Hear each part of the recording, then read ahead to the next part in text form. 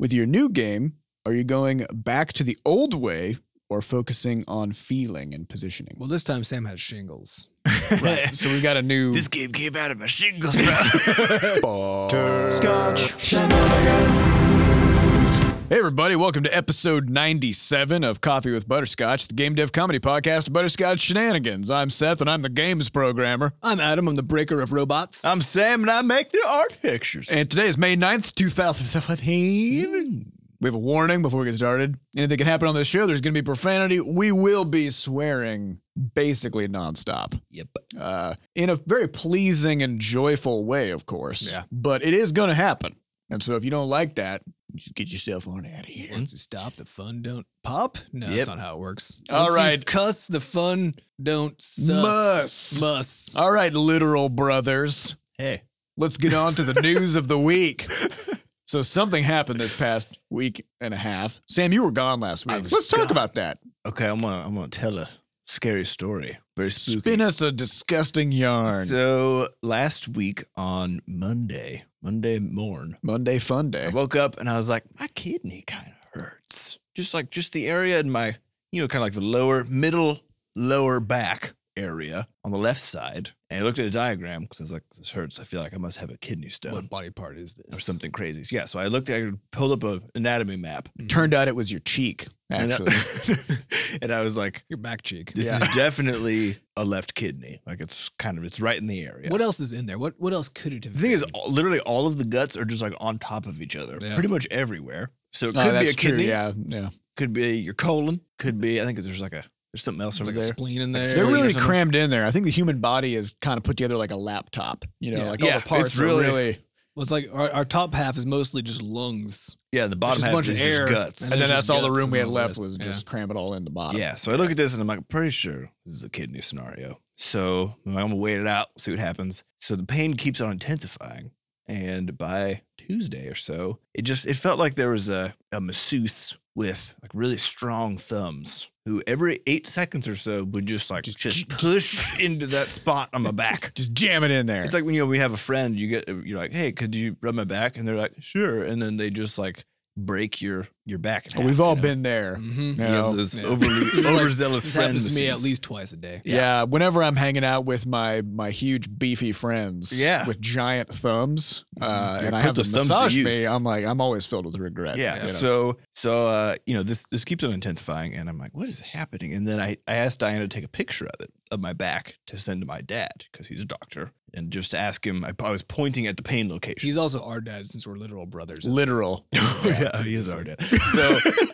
So I sent a picture of it to him, with just me pointing at it, and Diana noticed when she was taking the picture there were 3 little dots Oh shit. on my back, not where my pain was, but just like back there. So this is from where like the vampire bit you. apparently, I was thinking it might be like a predator. Oh, yeah, the laser target reticle? sight. Yeah. yeah, chupacabra. Did you also notice that when you took a picture of it, it actually didn't appear in the picture? Yeah. Yeah. And neither did you. I become a vampire. So Diane takes this picture, sends it to Dad, and then we notice these dots, and I'm like, I know what extreme pain plus a rash is. So I Google it, Vampire bite.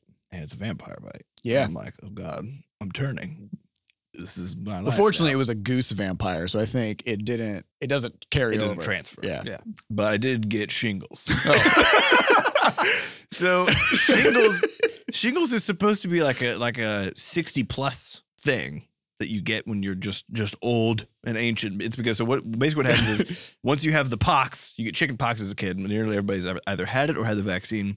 Once you have had the vaccine or been inoculated through the trial of chicken pox, then the virus actually just lives in you permanently. It's just there. It's just chilling. there, chilling along your nerve pathways. Herping it up. Herping it up. It's a herpes virus. Herpes zoster, right? Is that the Yeah. one? I don't know. Something like that. So it's just chilling on your nerves. And at some point, when you're at like a low point, which usually happens, of course, when you're in advanced age, you'll get pneumonia or something, and then because your immune system's weakened, the virus comes out. It's really just in any weakened immune state. Yeah. And so I'm apparently still very much like a toddler in terms of immune system Because you got a new one. because I got a new one. And so They didn't give you a vaccine for it when you got your new immune system? not for shingles. I mean, for chickenpox, there's no. Yeah. Okay. But that's how you get shingles. Actually, is by getting the chickenpox Sure, vaccine, yeah. right? So, Damn it. eventually, so Catch-22. So really, they gave you shingles by giving you the. kind of, yeah. Yeah. But I think I'd rather have that than chickenpox, probably. Yeah. I don't know, honestly. Well, This let's hurts talk like about fuck. it. I mean, what is it like? So basically, what happens is a huge belt of this rash.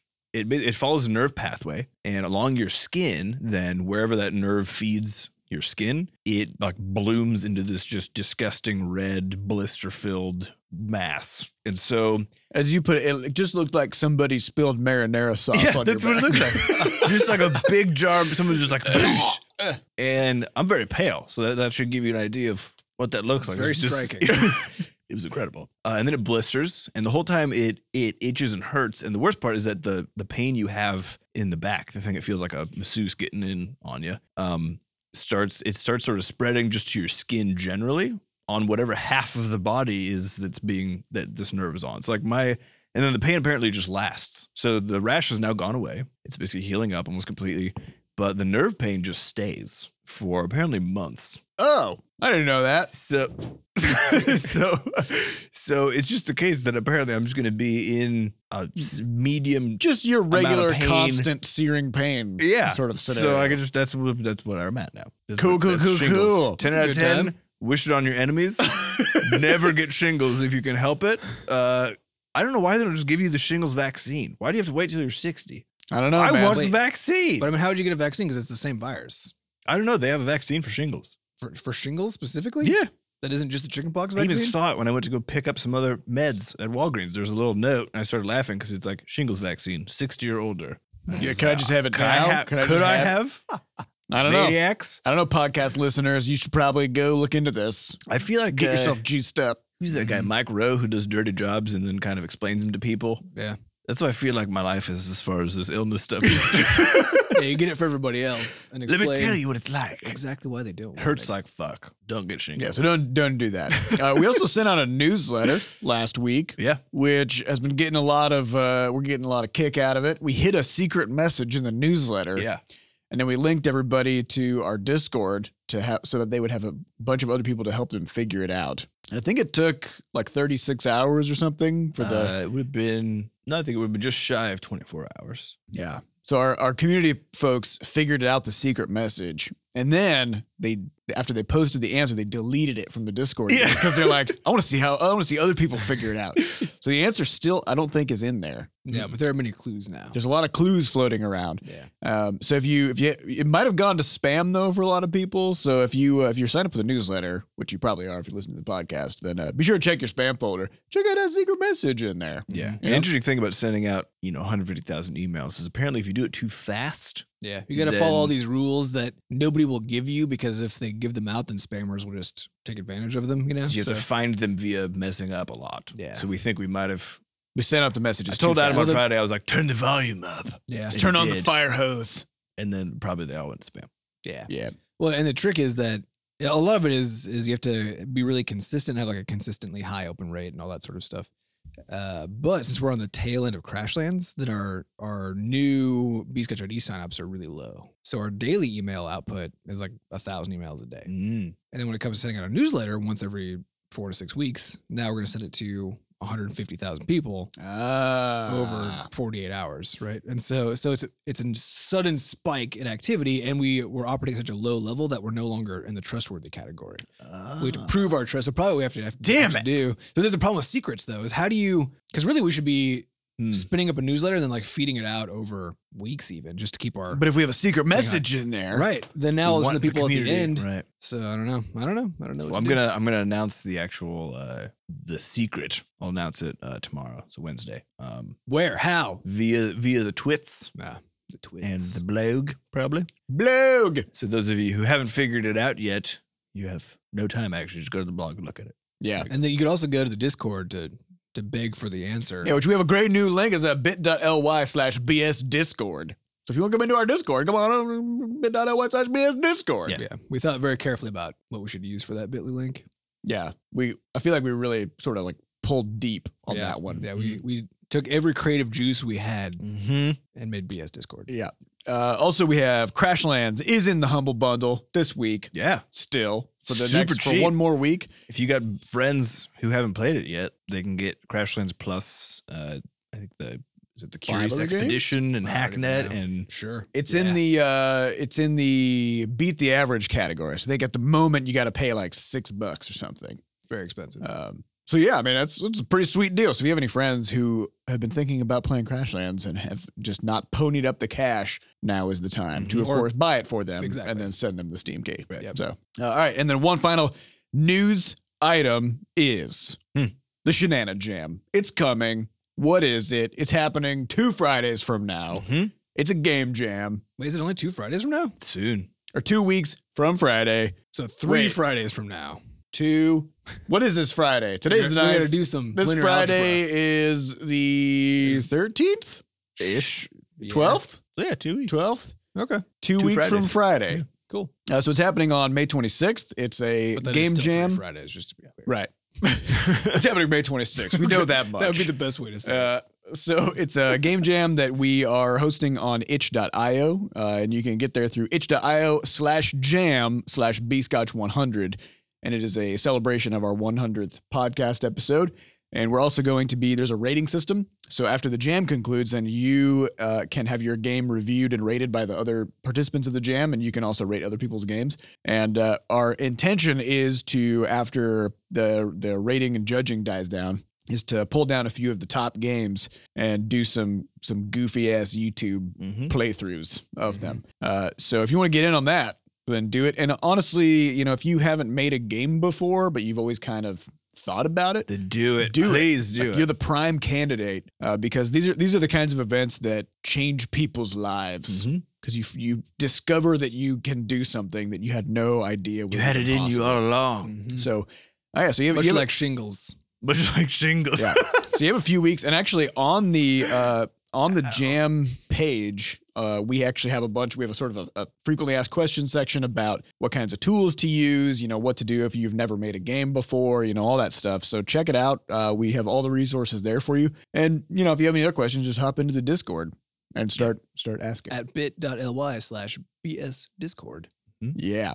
All right. So I think that's all the news we got for the week. Sure. Let's go. So now we're going to move on to some questions. And these questions come from our listeners at podcast.bscotch.net. So if you would like to get your questions on the podcast in the future, head on over there and dunk some questions into our hoop holes. All right. First question comes from, Wait, are hoop holes? it's kind of redundant, I guess. A hoop is more of a ring, I guess, not a hole. That's true. It's a hole in the universe. All right. First question comes from Kevin888. So the past few casts have had segments on using your time and money well. So last week we talked about college, stuff like that. This all makes sense to me logically, but it does seem kind of sad to live like that, always working to improve yourself above everything else. Is there ever time to party? Oh, yeah. All the time. What did we do last night? We had a fire pit, made mallows, burned some mallows, ate mallow skins. It's very Malo-centric. Well, we want to talk about this because the But best. we also talked about how to make better marshmallows based on our experience. Yeah, so You never stop improving. So let me share my marshmallow technique. Mhm. So what you do is take a marshmallow, you put it on a stick. For those of you who haven't done this before, if you haven't roasted marshmallows, you just take this sugary marshmallow candy and you put it over an open flame. And what happens is the outside of it will crystallize. And most people stop there. They're like, hey, this is golden brown or black because I caught it on fire and I don't know how to use Golden marshmallow. black. So ideally, you hold it just above sort of a hot spot in the fire until it's golden brown. Rotate it, keep on making golden And brown. you can tell because a little bit of smoke will start coming off the mallow as it starts to brown. And then what you do, instead of stopping, don't stop there because the burned skin is the best part of the mallow. So what you do is you actually remove it from the fire, take the skin, just grab the marshmallow You skin skin. it. It's actually not hot yet, and you just pull it off. And now you have this thin layer of essentially caramelized mallow skin. Then you got yourself a nice marshmallow hide. Yeah, And you can got a make that marshmallow into hide. a rug. You can Yeah, make it tan into a it, jacket. And then you take the remaining mallow, the core of the mallow, The and mallow put nuts. it back in the fire. And yet again, make a new skin. make a new skin. Yeah, because marshmallows off. regrow their skin Very rapidly. in fire. They're In kind of fire. like lizards. Yeah. Yeah. So that's our marshmallow technique. And what it does is it gives you a very crispy, fantastic s'more making material in particular when you have a few of these skin layers in there. Which So- is all to say, why not party and always become better at the same time. At partying. Also, there's a great Optimize there's your a party great experience. s'more technique I have where basically you take like a Cadbury chocolate bar, right? You open it up, leave it out in the sun for a little bit. Mm. So it's a little bit kind of moldy, right? Not moldy, like you can mold it. Malleable. Malleable, right? Let it be. How long did you leave it in the sun? Let it be moldable. Okay, sure. If it's moldy, throw it out. Then you take it, you crush it into a ball. Okay. You like clay, your like hands? chocolate clay. You form it into a ball. Okay. Okay. Then you take a jar of marshmallow paste, right? You throw that into a blender. Just with the glass also? Yeah. then you take a box of graham crackers, throw that into the blender. Cardboard? No. Cardboard, no. Right? turn that shit on. Let it go. Wait. Did you put the chocolate in there too? No, the chocolate is still Okay, separate. because I was right? confused about why it was a You got ball. you pour the chocolate in a ball. Okay. You put that chocolate in the freezer. Uh-huh. Okay. Right. Then you blend up your marshmallow cream or whatever it's called. Marshmallow, You know what I'm talking about? cardboard, yeah, the whole thing. Yeah, Yeah. Right. You blend up the graham cracker, you blend up the marshmallow. the boxes that came. Now with it. you've got a nice blender full of sort of like s'more materials ready Sure, to work right. with, right? probably a gray brown color. Yeah. Mhm. Then you just reach your hand into the blender. Turn it off first. reach your hand into the blender. Pull out a huge handful of marshmallow graham debris. Mhm. Okay. Then you take that frozen ball of chocolate. You cram it in the middle. Okay. Then you kind of wrap and morph the marshmallow graham cracker around it. Huh? So it's like a sticky snowball. Yeah. With like a solid chocolate core. Okay. Right? Then you just chuck that in the fire. You just because you can't eat that. You can't eat You that. That's maniac. garbage. But I think this is an interesting point because I think So you can hollow out the ball and put the gooey stuff on the inside. there's this. I'm Oh gonna, yeah, I'm gonna get back on the track. fire So there's 'cause you this. can't eat that either. There's this phenomenal College of Humor video I saw, which I think is recent, which was this guy comes in, he's like, 2017 is going to be my most productive year ever. I got this planner. I planned out every minute of time. And then he gets one of those fidget cubes. He's like, this is going to make me less stressed. And then he has this app that tells him when to do things. And so it starts, telling, it's like meditate. And he's like, oh, I got to meditate right now. And he starts meditating. And it's like, check your journal. And he's like, oh, I'm checking my journal. And so he catches on fire from this sort of like Because he's way too productive. overactivity. And I think the interesting question here, and we talked about this actually a lot, and there's an article we shared internally in the studio on Friday, I think, which is about this idea of time management taking over people's lives. 'Cause the better you are at managing your time, the more shit you end up doing, the more you have to worry isn't about. necessarily good. But it's also not necessarily Not necessarily true, yeah. It's because It's just what tends to happen to Right. people. yeah, Well, I think if you do it for the sake of doing it, and if you misinterpret what productivity is and is for, and because to me, I just reject this question, the premise of this question out of hand, which is that there's something negative about partying.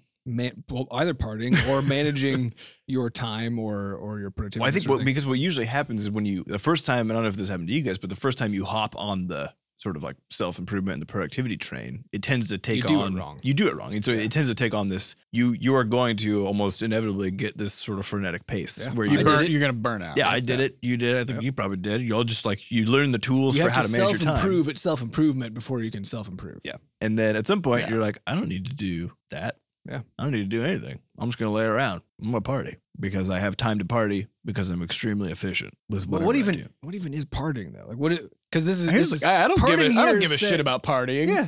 But the thing is, partying here is just set in contrast between like being a responsible human. Because it's saying like, yeah, we should manage your money and your time. But what about partying, right? As if somehow the Partying thing that is- sucks is being a responsible person, and that partying is when you get to stop being responsible. Well, this also kind of comes. It's to me, this is the Mhm. same train of thought that leads to the idea that there's like a work-life balance, or that you work, and that's the thing that sucks, and then later you like refresh yourself by doing your life things, Mhm. right?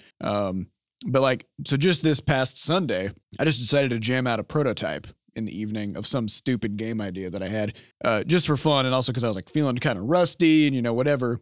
And I had a blast. Like I had a lot of fun putting this thing together, and it looks a lot like my work, which is I'm building video games and I'm programming, right? Mhm. But the fact is, like, I had a really good time doing it. I learned a lot of Mhm. interesting things. Well, And I think the question kind of goes down to it's a different one, which is to say it's like socializing Mhm. for purely for the sake of just hanging out with some other human beings. The question of where does that fit into your productivity matrix if you're on the self-improvement train? This fits into perfectly. I know. Well, that's the thing is it does, but I think when you initially start out looking at how to improve, the problem that oftentimes people have is that they are doing more and more and more, right?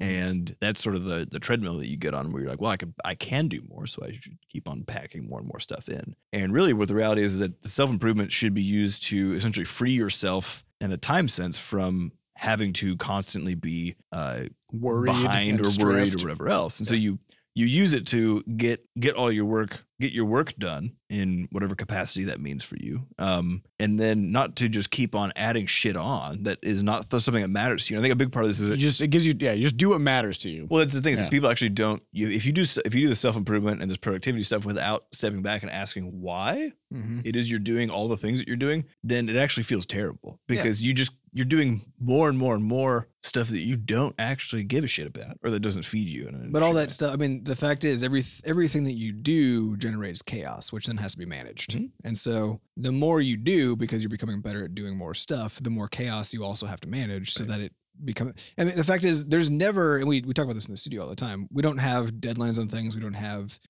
many management systems at all, really. We just say there's always infinite work to do. Mhm. So We know the trajectory we're trying to we know go where we're toward. trying to go. So your job is just to, within sort of the normal work time frame, we just kind of allot time for it because you could do it all day. And sometimes we do because we are enjoying it, right?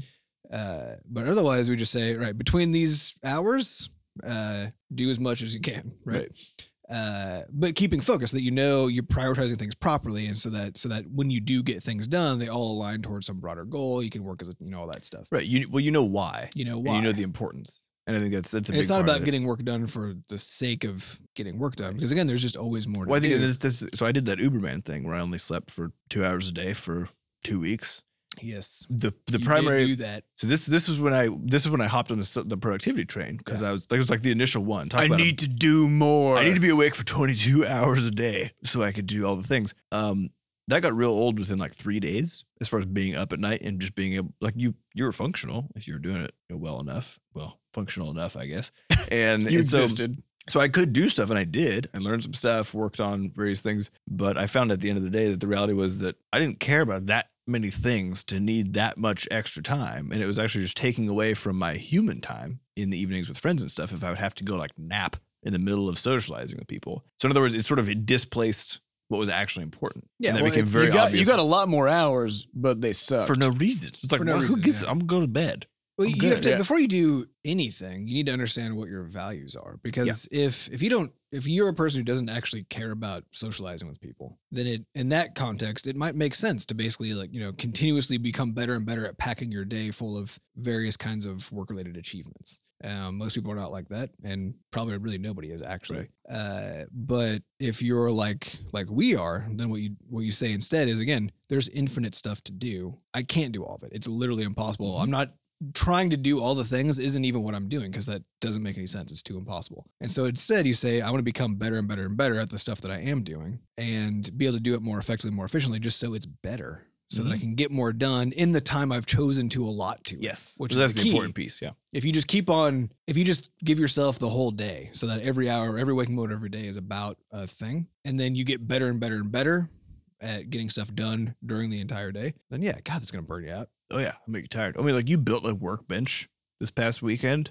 Mhm. I made some sweet bread and watched some Great British Baking Show. I did no technical work, quote unquote. Well, I guess I graded a ton of games, but you graded 30 games. yeah, I did but that. yeah. So I did that for 12 hours. But the other 18 hours or whatever that I was awake, But you worked on yourself. I was just hanging out with people and making bread, chilling, because I'm productive enough that during any work day I can get a shitload of stuff done. Yeah, so that when you leave after the day, you feel like I gave it. And this is the whole vision we have for what working in the studio is supposed to be like. Is that you come in, you just put everything crush on it. the table, Yeah. literally everything. You just crush the fuck out of that day.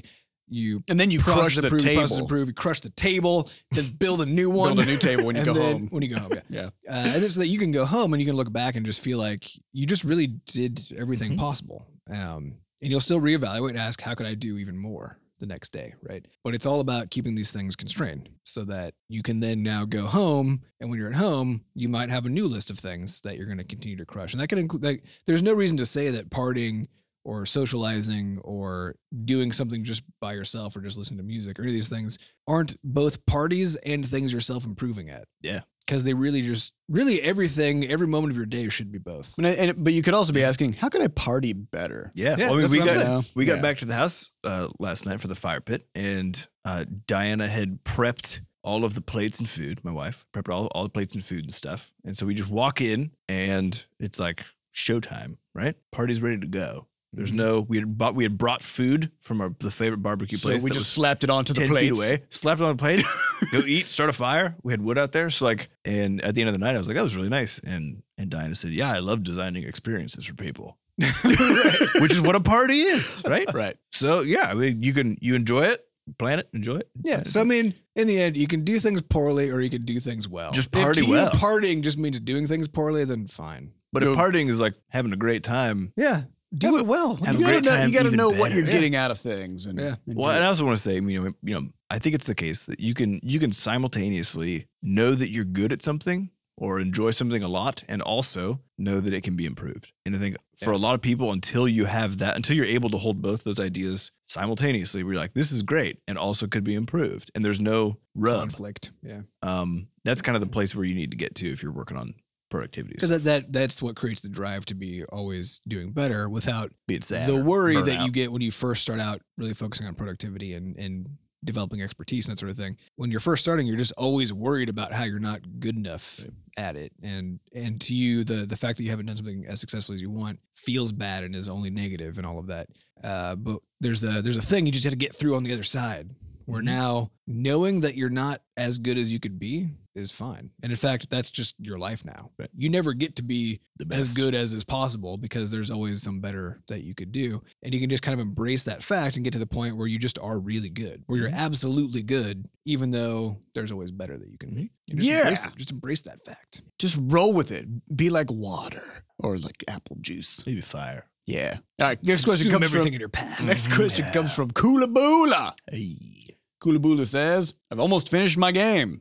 I'm not sure whether to release my game as free to play on the App Store or with Steam Direct. I'm trying to guesstimate the revenue for some games. Could you tell me if I'm too low or too high? My guess is Quadrupus Rampage made $380,000 gross. God, I wish. It did not. Sweet Jesus. Quadrupus Rampage made $10,000 in its first 6 months, 3 months. 3 months. And then probably not much more than that in the next. And then the 3 next months. month it made $370,000, which was great. Actually, but it's lifetime. It's It's lifetime. It made Is it like 100? Like 80 or 90, I think. Yeah, it's about It's maybe. close to 100 about now. 100,000, something But it's like been out for 3 or 4 years? 3, 4, yep, 4 And years. So let's talk about the point. So the point of making games as opposed to some other products is that there's no continued cost to selling it. Yeah.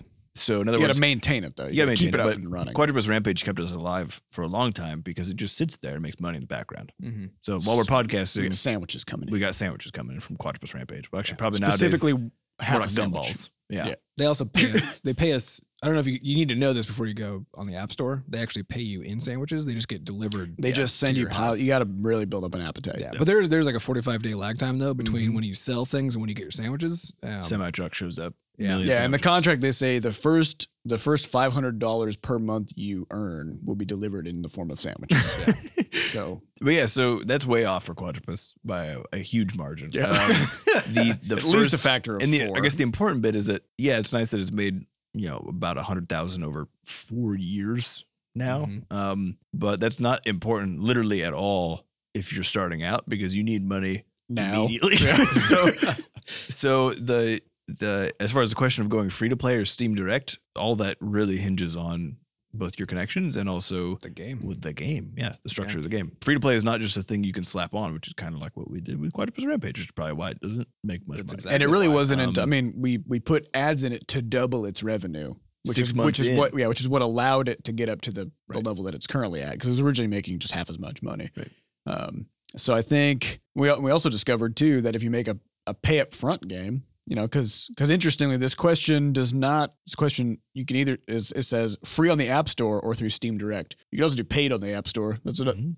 Not all games on the App Store are free. Or free to play on Steam. Yeah. You know, you have a lot of options, but it basically comes down to, like Sam was saying, free to play has to be built into the game.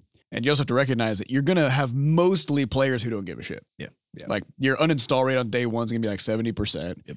1% of people are going to buy something, you know. And this is if you have a really good game. If you have a really good game. Yeah. And so, No, I don't know. We've really leaned hard away from free to play, but we also realized that for premium stuff, you need featuring. Yeah. Like you need to get the game promoted by the store. You need the store's stamp of approval. Hey, this is a good game. Everybody should play it. Because if you don't, you know, people are going to be you're not going to get that initial surge of good reviews and stuff that's going to encourage more people to buy it. So I guess it's an important context note too. Quadrupus Rampage did get featured in Google Play, and we had about 700,000 people, 700,000 downloads in those first 90 days when we made the $10,000. Yeah. So keep that in mind. It is a high volume required for play, especially if you're really bad at free to play monetization, which we are. Oh, and you got to ask, do I have the capacity for customer support for 700,000 people? Right. Yeah. Because your free players will ask for just as much help as your paying players will. Yeah, your average player will bring in like 1 cent, but everybody's going to have customer support problems. So our best advice for that is just to not do customer support if you're doing a free to play. Yeah. I mean, you can't really. Yeah. You can't. It's not even really possible. But yeah, so your answer's way off or your guess is way off. Hope it helps. Yeah. All right, next question in terms of what you should do, though, who knows? I don't know. Just figure it out. Look at your game. Look at what else is doing out there, doing well. I don't know. Next question comes from Woland77. Sam, you talk about loving the way WoW used to be. I think you even mentioned having played on one of the throwback servers. Looks like Blizzard isn't very eager to make their own.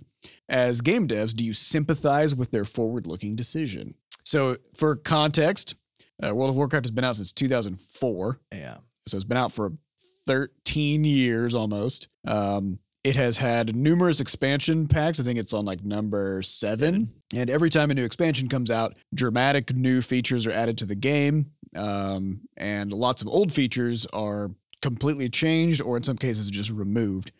And so the game as it stands now is just a very, very different animal than it was back then. So the thing that I liked about the previous versions was actually the difficulty with which it was, I guess, the difficulty with which you found other players to play with and had to basically, you essentially ended up having to build an actual social circle in order to reliably do things like raiding dungeons. You had to talk to people. You had to talk to people. That's a big difference. I did play on that, I don't remember what that was called, but that Seth showed me the Burning Crusade server that we played on for a little bit, which was a lot of fun. And there's a ton of people on it, which is hilarious. But to be fair, I was paying my WoW subscription at the time, so I felt good about it. It was okay. I was still paying Blizzard. But yeah, so I as far as the overall thing, I think the thing is it's a business decision. I think that's an important thing to note. Game design and player experience probably has not much to do with it because the reality is maintaining, especially with something like WoW, maintaining 2 separate versions of that, or even say 3 or 4 or 7. Depending on how they would want to split something like that, would be, I think, from a business standpoint, just kind of insane. Except for one really important point, which is specifically, this question probably comes about because of there was a WoW private server called Nostalrius, which has been shut down. It's been shut down due to legal action from Blizzard. And Nostalrius had 800,000 people signed up to play. And on any given day, it was actually far more active than any of Blizzard's actual official servers. And I think the question here, and this was actually independently maintained by a separate team who did this for fun. And they had managed to secure all the code and they kept everything exactly up to date and they were constantly fixing bugs and they were actually improving upon, they left all the functionality the same, but they were constantly improving on the stability of things and whatever, right? So there's a dev team out there that's literally already done this and solved all the problems. So I think that's the interesting thing. So I think as from that standpoint, this is an interesting thing. When you have a game that's with like 800,000 customers, which is crazy. Right? When you have a game that's essentially a phenomenon at that point, I do think there may be some merit to, for example, licensing out essentially previous versions of it. And yeah, the question is, are those 800,000 players going to play Legion, going to play the newest expansion, which is Blizzard's question. But the thing is, if they were able to, say, license it and essentially make money regardless, then they could probably just do it. Although, was this freely available to everybody playing? Probably. Yes. How was it supported? How did you pay for the server costs? I don't know. I think there was probably donations or something like that. But that's the thing is the question is, why were those people on that server? Was it because they all wanted the vanilla WoW experience, or because it was free? Right. Right. Or some combination. I mean, it shouldn't be surprising at all that you have more people active on a free server. Right. Even if it's even if everybody on there, all 800,000 people were like, this is a worse experience than the one I want playing Legion, right? But it's free. But it's free. Then that would mean that what this server is doing in that extreme case, but in all cases, is either directly competing with Blizzard's actual products, meaning it's reducing their the revenue potential of their company, or it's taking all the people who would be pirates, who would not pay for the game anyway, because just they funneling can't them into one place and just funneling them all into one place that they have nothing to do with. They don't even have to touch. I don't know if you could even tell the difference, but to me, this is actually more of a question of like, interesting. Who are these people? It's almost like there's a paywall, right? In this kind of scenario where there's like the shittier the free version of the demo. game. I'm gonna call it. I don't want to raise a ruckus. I don't know if it's actually shittier, but you know what I mean. It's different. It's just different. Lower It's poly- very different. Yeah. lower resolution. It definitely has probably. worse graphics. Yeah. Worse graphics version of the game, and less game presumably. Mhm. But otherwise, it's kind of different. So it's kind of like a prequel basically to what's available, and you can play that for free, or you can pay $10 a month or whatever it is, and play the actual game. So really, this is just no different than a normal like paywall model, except that Blizzard isn't running the thing that is the free part. Right. But what we know from our experience with paywalls is that just almost nobody actually uses them. Yeah. Because they just want to play it for free. But it does seem to help with things like support issues and that kind of stuff, because you've sort of stratified your customer base into the. Right. I mean, I think so. Honestly, if it were made available, I think that's an interesting thing. If it were made available, say a Burning Crusade server that was Blizzard's own, that ended up being community focused, basically. I do think they would get a lot of people who would come back and play that particular. I mean, really, it would just What if amount. you had to pay for it. Yeah, really, it would amount to I them. think they still would. They would need to. That was like they would need to heyday of work the- with that dev team to basically hook those servers into their subscription servers, Yeah. right? Mm-hmm. It would probably take a few months of technical work to actually integrate what's going on who on knows those what. servers, right? Depends on- Yeah. At least, yeah. I wouldn't even. when you Given my put a web dev number on it. experience, I wouldn't even presume to Yeah. guess what that would look like. Yeah, but I mean, the fact is, Blizzard has a ludicrous amount of resources available to Here's them. a question: If They we have had infinite money. Yeah. if we had a game that had a million subscribers, and then in 10 years, 10 expansions later, we were like, you know what, we're done working on this, so we're just going to open up a server for each version of the game, and you could pay for whatever one you want to be on. Like, would that be a thing that you would consider doing? I wouldn't consider doing it in house. Right. This is what I think is the interesting part. Is like Yeah. you've got License there's it a out. team out there that's Right. already doing Right. it. Mm-hmm. You just start He's paying really them. pumped about the game and Right. Yeah, you hook he wants to this- interact directly with the fan base and all that stuff. Yeah, it's like you hook that server up to your subscription servers. You start paying that dev team. And there you go. Just roll them in, Interesting. Yeah, right? I mean that is the thing is the only sound business reason to not do this, I guess, to reject this kind of other server is because of fears that it is directly competing with their current product. But in that case, that means that they could have two potential products. Right. Right? Because Exactly. they're one fucking company. Who cares if they're competing with themselves? It doesn't matter. It costs us. Well, I mean, they already have Hearthstone. They've already got Heroes Yeah, of the Storm. they're already They've got- competing with themselves, Yeah. right? Of course, this is more direct because it's the game. But I mean, a 10-year-old game versus a modern game that's as different conceptually as like Hearthstone versus. I think the one thing that would be the competitive difficulty is Blizzard's gone very hard on Battle.net and trying to roll all their games into Battle.net, right? And so having a version of the game floating around there that isn't hooked up to the modern version of Battle.net, where like you launch it through the Blizzard launcher and you can see people also playing Diablo and whatever, Yeah, right? You'd have to do that. They would need to rework it, which would be the technical hurdle probably. Anyway, it's an interesting question. Hopefully, we have that predicament someday. Yeah. Someday. It's a good problem to have. Yep, good problems. All right, next question comes from just some dude who says, would you consider making your talks into an audio format and releasing them as a podcast? We are going to do the opposite. Does that help? Make them into a video format. Yeah. and then release it as release a YouTube them video. as an audio clip. No, I meant we're turning our podcast into videos. Yes. Right. But which is exactly the opposite of what. We're doing that. This And we actually podcast have just today we had a conversation about potentially reworking some of our talks and bringing them all into our YouTube channel. Mhm. I think the talks have a necessary visual aspect to them in terms of, showing images or figures on the screen or whatever. So as a pure audio sort of podcast format, I think it would be a little tougher to We could try recreate it, the though. experience. Yeah. That's an interesting question. But a lot of it is, that would mean you would want to design a talk to be audio Spoken. only. Yeah. But one of the reasons that we're going to start putting our podcast onto YouTube is because there's a enormous differential in reach that something like that visual stuff has versus pure audio stuff. Because just currently the audience for audio only content is just much smaller. Yes. So for us to do, we wouldn't want to go design a talk specifically for use in an audio format because that actually represents a much smaller fraction. Just fewer people get to see it, which kind of sucks. Yeah, right. Yeah. True. All right, next question comes from Kulabula, who's just Killing it. just everywhere. Kulabula says, an outside factor gave you the idea / reason to make Crashlands, which was Sam getting cancer.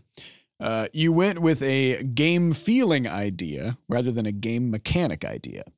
With your new game, are you going back to the old way or focusing on feeling and positioning? Well, this time Sam has shingles. Right. So we got a new. This game came out of my shingles, bro. Just an endless. We don't know what to make. Sam, Get a disease. I feel like- disease. You guys are just gonna start injecting me with shit. Come up with Like, something. we need some inspiration. Maybe we already did. Ah! Like, Sam, your art hasn't been up to snuff. Let's It's I gotta time. get my It's shingles time. vial. Get back in the tube. Yeah, I think. Well, with this one, we're aiming similarly huge in terms of both the technical requirements and the sort of differentiation in design between this one and the last one. And what I mean with that is we're trying to hit something that we've always wanted to as far as our game designs are, but that we haven't quite managed to do yet, which is more systems and less of a sort of monolithic design. So Crashlands is everything just feeds directly into crafting, and that's it. You don't even find, I guess you find 3 weapons out in the world dropped from things, and that's about it. And so there's everything But just they're kind all of, just gongs. they're all just the gongs. So So you they, really just find one weapon out in the world. yeah, everything fuels directly into one single progression system. And so with this next one, we're trying to attack it on multiple fronts and develop a much more rich overall game experience that you can explore in a variety of ways. So we're pushing in a lot of big ways without any sort of external factor, aside from actually, I guess the changes that we feel like we actually have the time now, because of Crashlands to make a game we want to make. Yeah, to really push it up and from a technical standpoint, work on some stuff. And so we can't talk about it yet, but the goal is it's leading with a combination of, we know what the general mechanical or the general genre that it falls into, and then we know the various feelings that we want to hit. And the interesting thing about game dev is that you're not going to be able to hit those feelings until later. Right. So we actually just sort of finished basically a mechanical vertical slice of the thing, and it's a fun toy. I guess that's how I put it. It's a fun toy right now. You get a good 3 to 5 minutes. Yeah, you're like, of cool. gameplay out of it. What, now what? And it works, and it seems like the way we've sort of conceptualized everything seems like it works well enough. And so the next stuff is adding in basically progression systems, fleshing out environments, making the environments actually interesting to be in, all this stuff. And so the reality is that you have to go, even with Crashlands, we still went mechanic first, but you're building always with this idea in mind of what are these feelings that you're trying to invoke or trying to hit in the player at the end of the day. But the weird thing is in dev, you literally can't until, like, the bigger, loftier things have to come later. So Yeah. right now it's just like, get the damn mechanic working. When I remember And move from after the first 6 months of dev for Crashlands, we started having some people come and play it, Mm-hmm. and it was endlessly disappointing. Yeah. I mean, there was, because the thing is, like, especially Crashlands actually was a fairly systems focused game in the sense that everything revolves around this crafting system. The combat has to feel good, and there has to be enough interesting stuff in the world that you can pick up interesting materials to build interesting things, right? And so at the beginning, in the first 6 months, the systems were nearing the end of being fleshed out, but the content wasn't really there. And so we'd have people come and play it. And it was kind of like that 10, 15 minutes in, they were just like, so, like, is that it? That's the whole thing. This is what you've been working on. This for is 6 months? 6 months of work. Because it really, the compelling aspects of the game come at the end. Yeah. And this, like, we always hold story until the end, because I think there's a really interesting talk by I can't remember if it was the Marvel guy or one of the Red Hook guys, but they was talking about how you don't do it was the guy from Spry Fox who made Triple Town and Alpha Bears and that sort of thing. He said they actually don't do any world building until the end, because they said it's so sexy that it will cover up your shitty mechanic and your shitty gameplay experience. And so, I think that's what we do, and we take that to heart. I don't think that's not fully true because everything informs everything. Yes. Right. I mean, we did start with an idea of what we wanted the game to feel like. Mhm. We absolutely did. It wasn't like a sharp, crystal clear idea, right? But it was. Do we want this to be? Do we want this to be a sense of mostly adventure? Like what kind of sense of achievement and accomplishment do we want the player to feel like they have? What kind of social component? So we actually started there. We started with what do we want the player to feel like they're getting out of this? And then you actually started with a little bit of lore aspects of just like, okay, now where could we set this relative to the rest of the universe that kind of ties that together? And at the same time, once we nailed basically the basic gameplay type, then Seth went off and started prototyping what that would look like. And then these now just feed. Well, I think it's interesting is like you're essentially constantly triangulating, and then I like the way that the developer of Owlboy put it, was you're interpreting your own abstract art. That's it. So when Seth makes this new system in the game that allows us to set things on fire or whatever else, now it's like, oh, we can set things on fire, but the game's underwater. Which how do we explain that? Yeah.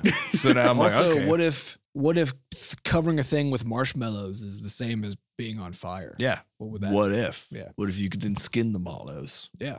And make a s'more out of it? And so it's a crafting game now. So the interesting thing is that basically questions get raised from implementing mechanics, and then I'll take an hour or so and think about it and answer some lore questions that have come up because of just random ideas we had about stuff we wanted to do. Is there a day-night cycle? Cool. How long is it? What's the time like? And then do we have moons? Yes or no? And then what would they call those moons? What's a moon? Yeah. What does the moon do? Yeah, so I would say, I mean, I just don't think it's accurate at all that there's sort of separate phases. Sure. That we go through. It's just a constant iteration. It's a constant iteration, but it's all these components are figuring out because I don't think you can basically make a game and then build a world on top of it to cover up the shitty parts. I don't think that makes any sense at all. Like you said, this speaker said, right?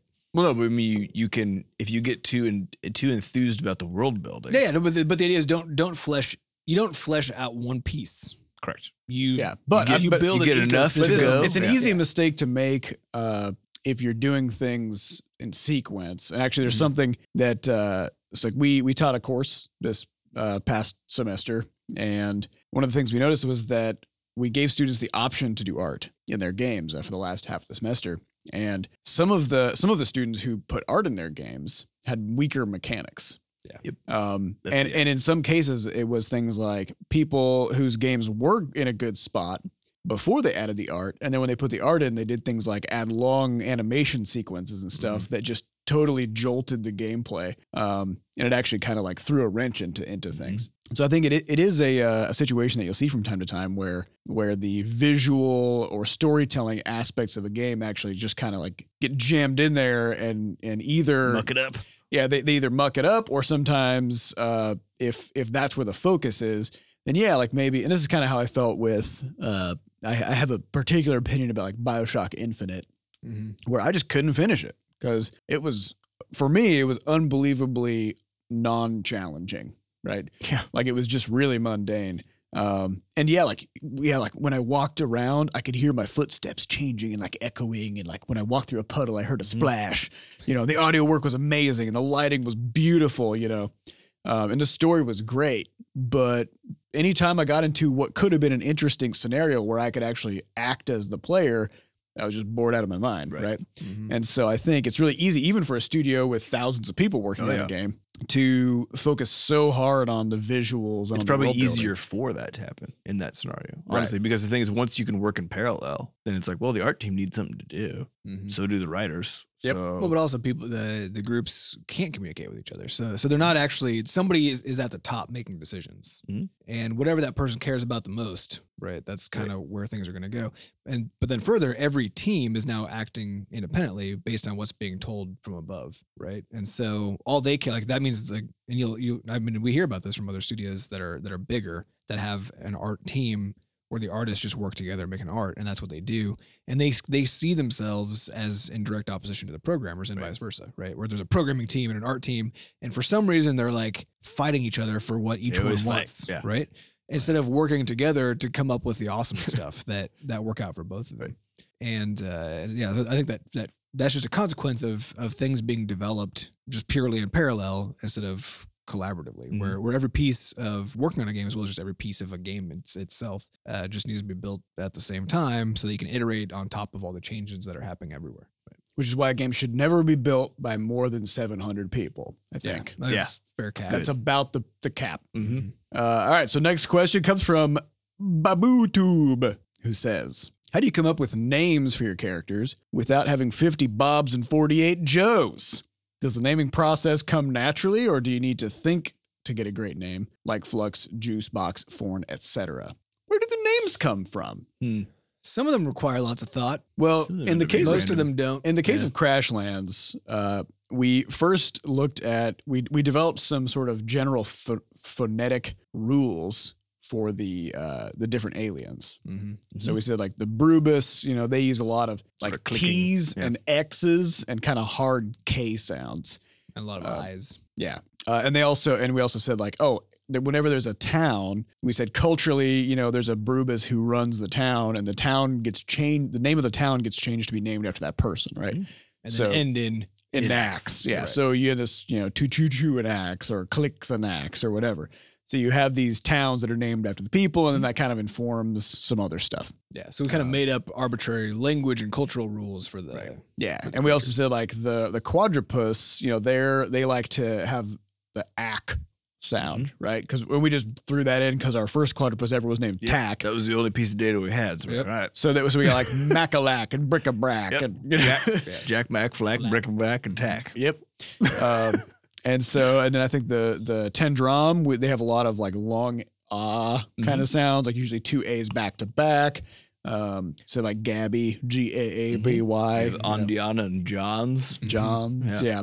So we just kind of like just pick a sound that, or a combination of sounds that a particular group of people culturally will like to use. And then we just kind of like try stuff out until we kind of wiggle something out. Mm-hmm. Now, As far as like Flux main goes, characters, yeah, do you remember this? Flux was named because we had an item in the game called a Flux, which was our first attempt to make Crashlands free to play. Yeah. And it was an energy source that came out of just everything, right? And this was actually before the concept of juice was created in the Butterscotch universe. So the Flux was everywhere, and we liked the word because it's like was like a catalyst for changing something or whatever. And so we stripped that out because we hated the free to play stuff. We still we had that word in our heads, I think. And Yeah, so, I didn't think the character had a name until because we used to be able to Used to be customize. nameable, yeah. It was a customized Player character. used to Right. choose. You would change your color of your suit. But her and last your name now visor. came from that stupid music video. Flux If you could even Daves. call it that, where there's this guy that's just going, "I'm the best." it's a rap I'm song that the again. best. I'm the best. I'm the best. So but And it's spelled DA space BES. I'm pretty sure if you just do a YouTube search for "I'm da best," Mhm. that's You'll exactly see what it. will come up.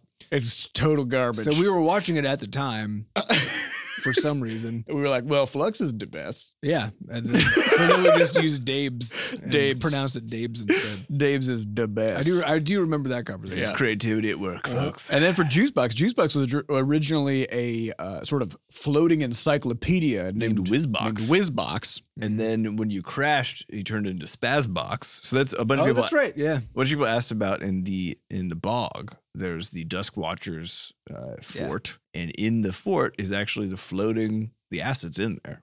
It's the floating holder that holds Whizbox is in there, and you can blow it up. Yep. You don't get a Whizbox out of it, but you can blow it up. Mm-hmm. Maybe you do. I think you do. You do get a Whizbox. Yeah. The Whizbox comes out of it, but nobody knows what it's for. Yeah. And when you crashed on the planet, because we wanted the robot companion to be sassy, and so Whizbox originally was this very sort of butler sort of style thing, but then on the ship during the tutorial, but then when you crash, he sort of gets Get some wires a little crossed. scrambled, so he calls himself Spazbox after that, and then he was just really And sassy. he didn't live.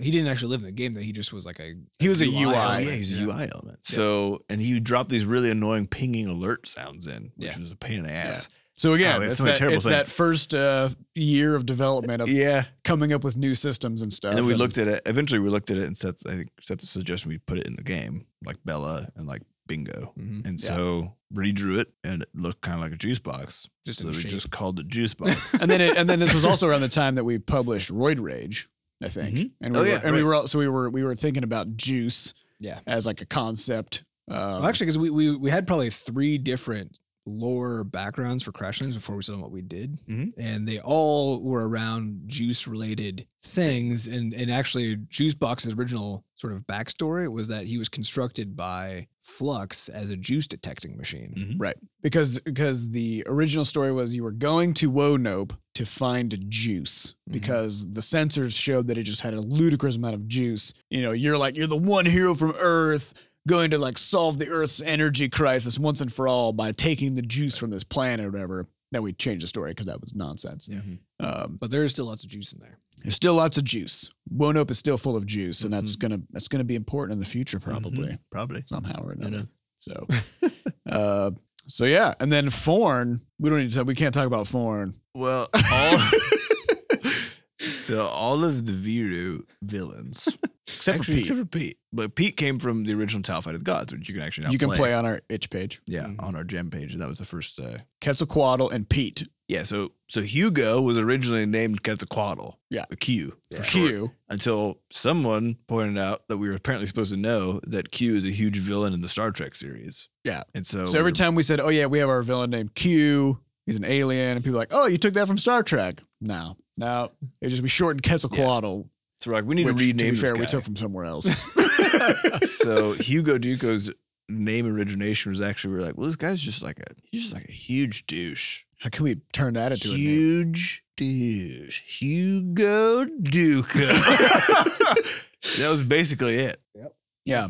And Forn's full name is Fornicranios. We don't need to talk about where that came from. I'll just do some. We'll Do some Call that as a reverse riddle. engineering. Yeah. It's a little Yeah, riddle. Yeah, how do you reverse a portmanteau? There must be some name for that. yeah, I think it's just 2 words. a portmanteau. Yeah. So that's where the names come from. All right, you guys. Well, my coffee's empty. I think we're out of liquids for the day. So we'd like to thank our producer Fat Bard for making us sound beautiful and luxurious. We'd also like to thank the B-Scotch dev team for continuing to build stuff while we're in here hooting and hollering. We'd also like to thank our community moderators who keep our Discord and forums running and keep us free from all the riffraff. you know? Thank you. Yeah. And of course, we'd like to thank our listeners for coming back every week to listen to us ramble. And also, we don't advertise this show. We depend completely on word of mouth and good reviews. So if you want to help us grow, please tell your friends, tell everybody you know, tell your grandma, tell your uncle, tell your dog. And also, hit up iTunes or wherever it is that you can give us stars and slap some stars on there. Thanks for listening, and we'll see you next week. Bye. Bye.